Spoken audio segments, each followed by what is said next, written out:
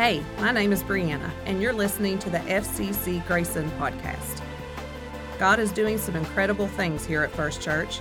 To learn more about FCC and maybe plan your visit, head on over to fccgrayson.com. We hope today's message gives you hope, inspires and encourages you in your walk with God. Let's dive into today's message.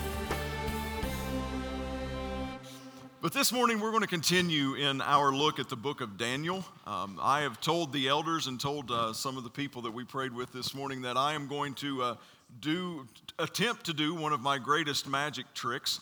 Is we are going to cover the entirety of chapter 2 in 30 to 35 minutes this morning. So we're going to be looking at the entirety of the chapter. So we're just going to kind of be hitting some highlights here as we go along. And I'll be reading scripture sections from this as I go along in my message. So there's not a beginning reading of the scripture as we begin this morning. But as we have looked the past couple weeks, the first chapter of Daniel gives us this history of 4 young men in particular that have been kidnapped, they've been taken hostage, and they've been moved into the land of Babylon. We talked about how they were assimilated into this culture and how that they changed what they learned, they changed their identity, and then they were asked to change what they ate. And last week we talked about how Daniel and his 3 friends made that stand of where God, they did not consume the food, and they said, hey, give us 10 days, just 10 days of fruits and vegetables and water as opposed to the king's meat and his wine, and let's see, how things turn out. We found out that not only did they look just as good as the others that were eating the meat and drinking the wine, but they looked better than that. And we looked at how God blessed them through this process. And then that goes into chapter 2, which we'll be covering today. And basically, you can break chapter 2 down into 2 parts. The first part is that the king, his name's Nebuchadnezzar, he has a dream. And then the second part is that we see that Daniel provides an interpretation of this dream. Now, when the king had the dream, he brought in all of his wise men. Okay, and he wanted them to interpret it for him. And then we will get into the details of this here in just a little bit, but they weren't able to do it, and he brings Daniel in to do it. But there's also a couple references here in this chapter, and it kind of gives us an idea that, we have a tendency to be impressed by what we can build with our hands and what we can build on our own. And I wanted to bring something into you guys this morning to show you some of my handiwork and some of the things that I've built with my own hands. I wasn't confident in the fact of them being able to make the trip in here and me carrying it up here to actually show you and it stay together. But I made a couple homemade sound absorbing panels because I've got a little bit of a studio in my room that I like to record in from time to time, and I didn't want to pay all that money for, the store-bought or ordered sound dampening panels. So I took some 2x4s and just ripped them right down the middle. Then I cut them into certain, lengths and screwed them together. And took some towels, did all that thing to them to where they wouldn't fall out. Then I stapled them, and then I bought like the beach towels that you see at Walmart. I've got an Avengers one. I've got a Star Wars one. I've got a Minion one. And I've got a Batman one. They're awesome. Okay? They're absolutely awesome. Listen, guys, I have no shame in telling you that is the pinnacle and the peak of my carpentry experience right there. It's called 4 screws, a bunch of staples, and some towels. That's it, all right? So I'm proud of that, very proud of that, but I'm not so confident in that.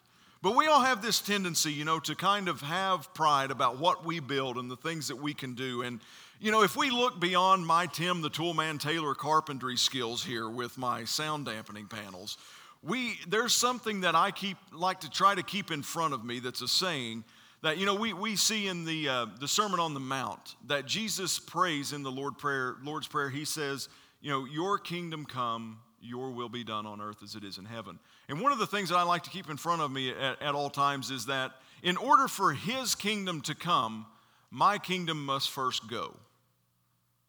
In order for his kingdom to come in my life, Mine needs to go. And we kind of get a glimpse here in verse 35 of chapter 2 as to what God thinks about the way and the things that we build. So verse 35 says, "Then the iron, the clay, the bronze, the silver, the gold were all broken to pieces and became like chaff on a threshing floor in the summer. The wind swept them away without leaving a trace. But the rock that struck the statue became a huge mountain and filled up the whole earth." Now, this is one of the details of Nebuchadnezzar's dream, but this kind of gives us an idea of the way that God views the things that we build and the kingdoms that we establish in our own lives. If we were to put it in more of a modern day term, we can look at this, and I would like to think that we could term this dust in the wind.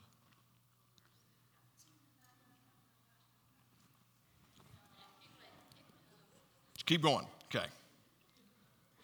But earthly kingdoms that we build, that we construct, they're here today and they're gone tomorrow. But we see in verse 44 that there's only one kingdom that will never be destroyed. And it says, "In the time of those kings, the God of heaven will set up a kingdom that will never be destroyed, nor will it be left to another people. It will crush all those kingdoms and bring them to an end. But it will itself endure forever." And now I want to take us back to chapter 1 just real quickly in one verse. Verse 17 of chapter 1 says, "To these 4 young men God gave knowledge and understanding of all kinds of literature and learning. And Daniel could understand vision and dreams of all kinds." So we talked about last week that being one of the blessings that God blessed him with, that God blessed him spiritually with this interpretation of dreams and vision. And now what we're going to see in chapter 2 is we see this gifting, this spiritual blessing that God gave him. We see it coming to pass and being put to use. Now, I believe that what we see in this chapter is we see a couple different responses to being faced with a difficult situation. Okay, so the king has a dream, and dreams in the ancient world were really considered significant, because there's sometimes we can have dreams now, and we wake up and we just feel like there's a deeper meaning to it. Anybody ever have that kind of dream that you just kind of know that there's some weight to it, that there's some significance to it? And then there's the kind of dreams that remind me I don't need to be eating Italian food at 10:30 at night. Okay, so we know that there's different types of dreams, but back in this culture, dreams really meant, something significant. And basically, they were often viewed as predictions of what was coming as far as future events. And if it was a king that was having these dreams, they would want to know every little piece about every little detail in this dream so that they could make sure to position himself, his kingdom, and that they can make preparations for whatever the dream was telling him was coming. Okay? So he orders the wise men to come in and he says, "Tell me this dream. Tell me what it means." And if you'll read it very carefully, one of the things that he does not do is he does not tell his wise men what the dream is. So he just brings them in. He says, "Okay, tell me what the dream meant." And they're like, what was it? And then you start seeing them having this back and forth, and he's accusing them of stall tactics. And and I can see me in this kind of situation as he's asking me, "What's it mean?" I'm going to be up there kind of going, well, you see, what had happened was, can I go to the bathroom? So, they start making these stall tactics. And we see the king begin to respond to a kind of a difficult situation or an unknown situation. And at least, to me, if we're facing situations that are difficult, at least we know they're difficult, right? But sometimes there's situations that we face that are completely unknown, and that can bring more anxiety and worry and panic to me than if I know that I'm in a difficult situation. So we see that the king begins to respond with threats and anger. When he finds himself in this type of situation, he responds with threats and anger. And basically in verse 12, he becomes very angry and he gives orders to have all of the wise men killed. That's a little bit of anger issues right there. So we see that unbelievers can tend to respond to these difficult situations with threats and anger. But then I believe that Daniel gives us a picture of what it looks like for a believer, how we should react as a believer, and that's with wisdom, that's with courage, and that's with faith.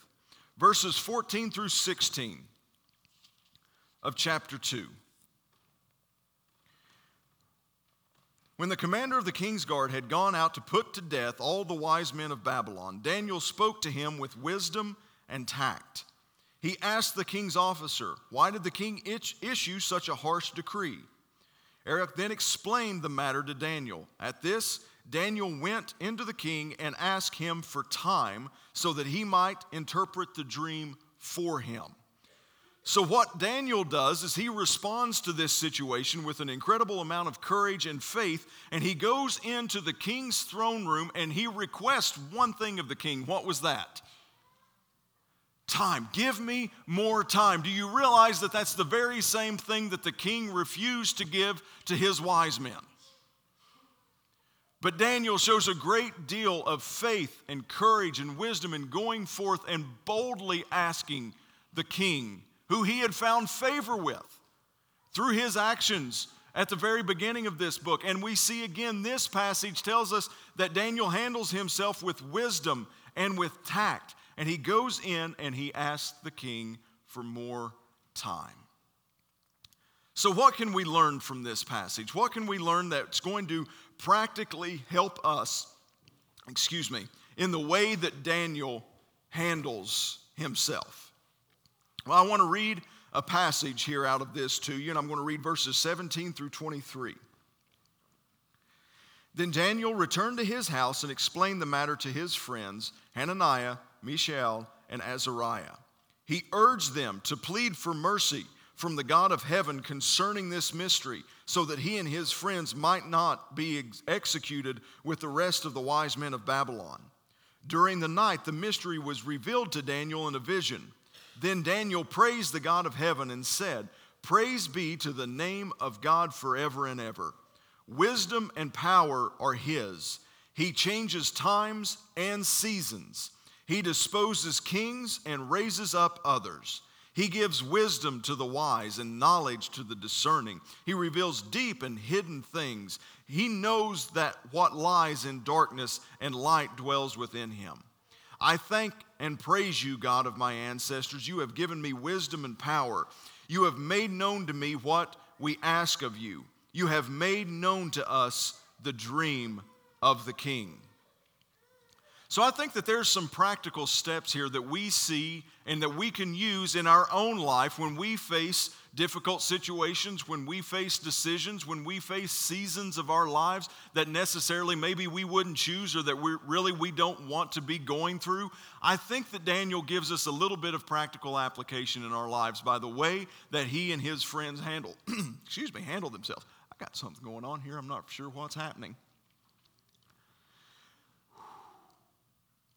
Number one, I believe that we see a practice and a practical application in our life where we need to go to God in prayer. Verse 17 and 18. Verse 18, he urged them to plead for mercy from the God of heavens concerning this misery, so that he and his friends might not be executed with the rest of the wise men of Babylon. So they went to God in prayer. And then, secondly, we see that they got rest. Folks, don't ever underestimate the power of rest in the life of a believer. Even in the midst of a terrible situation, of a difficult situation, one which could cost them their lives, we see in verse 19, during the night, the mystery was revealed to Daniel in a vision. Take some time and get some rest. I know it can be difficult at times through situations to enter into a season of rest, but remember, even in the worst storm that we see recorded in Scripture, the Savior of the world, the one who we lean on, the one that we call Lord, the one that we need to be trusting in the midst of the worst and most violent storm, was able to sleep in the midst of it. I heard it said one time that the storms in your life that you truly experience peace in are the ones that you can sleep through. And we don't find that peace, we don't find that comfort, we don't find that anywhere other than the one who can speak peace to the storms in our lives, into the difficult situations, into these things that we're facing that we would rather not be facing, into these circumstances, life situations that we don't want to be a part of and that we would never sign up for voluntarily. Guys, Christ never leaves you nor forsakes you. He never abandons you. He's there with you. And it's when you lean on Him that we can experience the peace that passes all understanding. And in order for me and for you to experience the peace that passes all understanding, we must first give up our right to understand everything that happens. And that's difficult for me because I want to know, if I'm facing something, God, why is this happening? I want to understand this. I want to be able to grasp it. I want to be able to wrap my mind around it. God, why is this happening? I want to understand this. And sometimes there's things in our life that we were never meant to understand. But in everything, we're always meant to go to Jesus and to lean on Him. And thirdly, this morning, respond to His goodness with praise. Verses 19 through 23, we see them giving praise to God even before they've given the report of the dream and the interpretation of the dream to Nebuchadnezzar. Oftentimes in our lives, we are guilty of wanting to wait to see the finished product, wait to see the deliverance in our lives, wait to see the victory that we're having, and then we want to praise God. This gives us an insight that we need to be praising God even before it happens. Even before that situation is resolved, even before there's understanding and insight and enlightenment that comes into situations, we see that we need to be praising God. And then this chapter gives us the result of this as well. In verse 27, we see that Daniel trusts God as his source. In verse 27, Daniel replied, No wise man, enchanter, magician, or diviner can explain to you the mystery that they're asked about. But there is a God in heaven who reveals mysteries. He has shown King Nebuchadnezzar what will happen in the days to come. Your dream and the visions that passed through your mind as you were lying in bed are these. And then he begins to give the interpretation of the dream. But notice that not only did they praise before this happened, but they gave God credit before they even said what it meant. They relied and trusted on God as their source. And then we see verses 29 through 47 that God supplied the dream's meaning to Daniel, and he was able to deliver that to the king. And then lastly, we see that God rewards Daniel's faithfulness. In verses 48 and 49, then the king placed Daniel, this is after he had interpreted the dream and passed it along to the king, then the king placed Daniel in a high position and lavished many gifts on him. He made him ruler over the entire province of Babylon and placed him in charge of all its wise men. Moreover, at Daniel's request, the king appointed Shadrach, Meshach, and Abednego administrators over the province of Babylon, while Daniel himself remained at the royal court. Think about that for just a minute. Here are these 4 young men who had been taken into captivity, taken into slavery, who had faced an empire and faced a culture in which they didn't understand. One that they had no familiarity with, one that they knew nothing of, and because of their faithfulness to God, their honoring and their respect and the gentleness and the way that they handled themselves inside of this particular culture, this Babylonian culture which they didn't belong, and because they were unwilling to compromise their convictions and who they were in Jesus Christ, we begin to see that God rewards them by making them rulers over areas of the Babylonian culture. Guys, no situation that we face is ever too big for God. Never too big for God. But there are some things that are up to us, the way that we handle ourselves. We live in a world, I've said it the past couple of weeks, we live in a form of Babylon.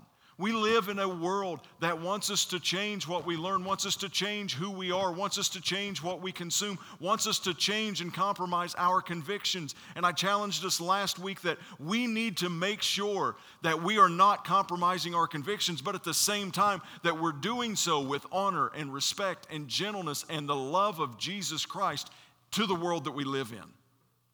Because once again, Jesus did not come for the well. He didn't come to heal the well. He came to heal the sick. He didn't come to save the righteous. He came to save the sinner. For God so loved the world that he sent his only Son. And the way that he communicates his love to a lost and dying world of Babylon is that most times he uses me and he uses you. How well are you letting him use you this morning to influence those around you? Now, the past 2 weeks, we have wrapped up with a question of where do we see Jesus in this text? Because again, all of Scripture, all of this book is a story of Jesus Christ. And I want to show you Jesus this morning in this text with a quote from David Helm. He says, God took a Hebrew prisoner of war, Daniel, and stood him confidently before the ruler and his own execution. Understand that's what Daniel faced when he went into the throne room of King Nebuchadnezzar to ask him for more time to interpret his dream. This is a foretaste of what Jesus would later do for us, except that Jesus, he not only faced execution, but he endured it. Jesus is the greater Daniel. He is the greater Hananiah, Azariah, and Mishael. He is the greater form of every character and every instance that we see that point to him. But the fact of the matter is Jesus came and he faced an execution, one that he was not guilty of, charges that he was innocent of, but he not only faced it, but he went through with it so that you and I could know him as Lord and Savior.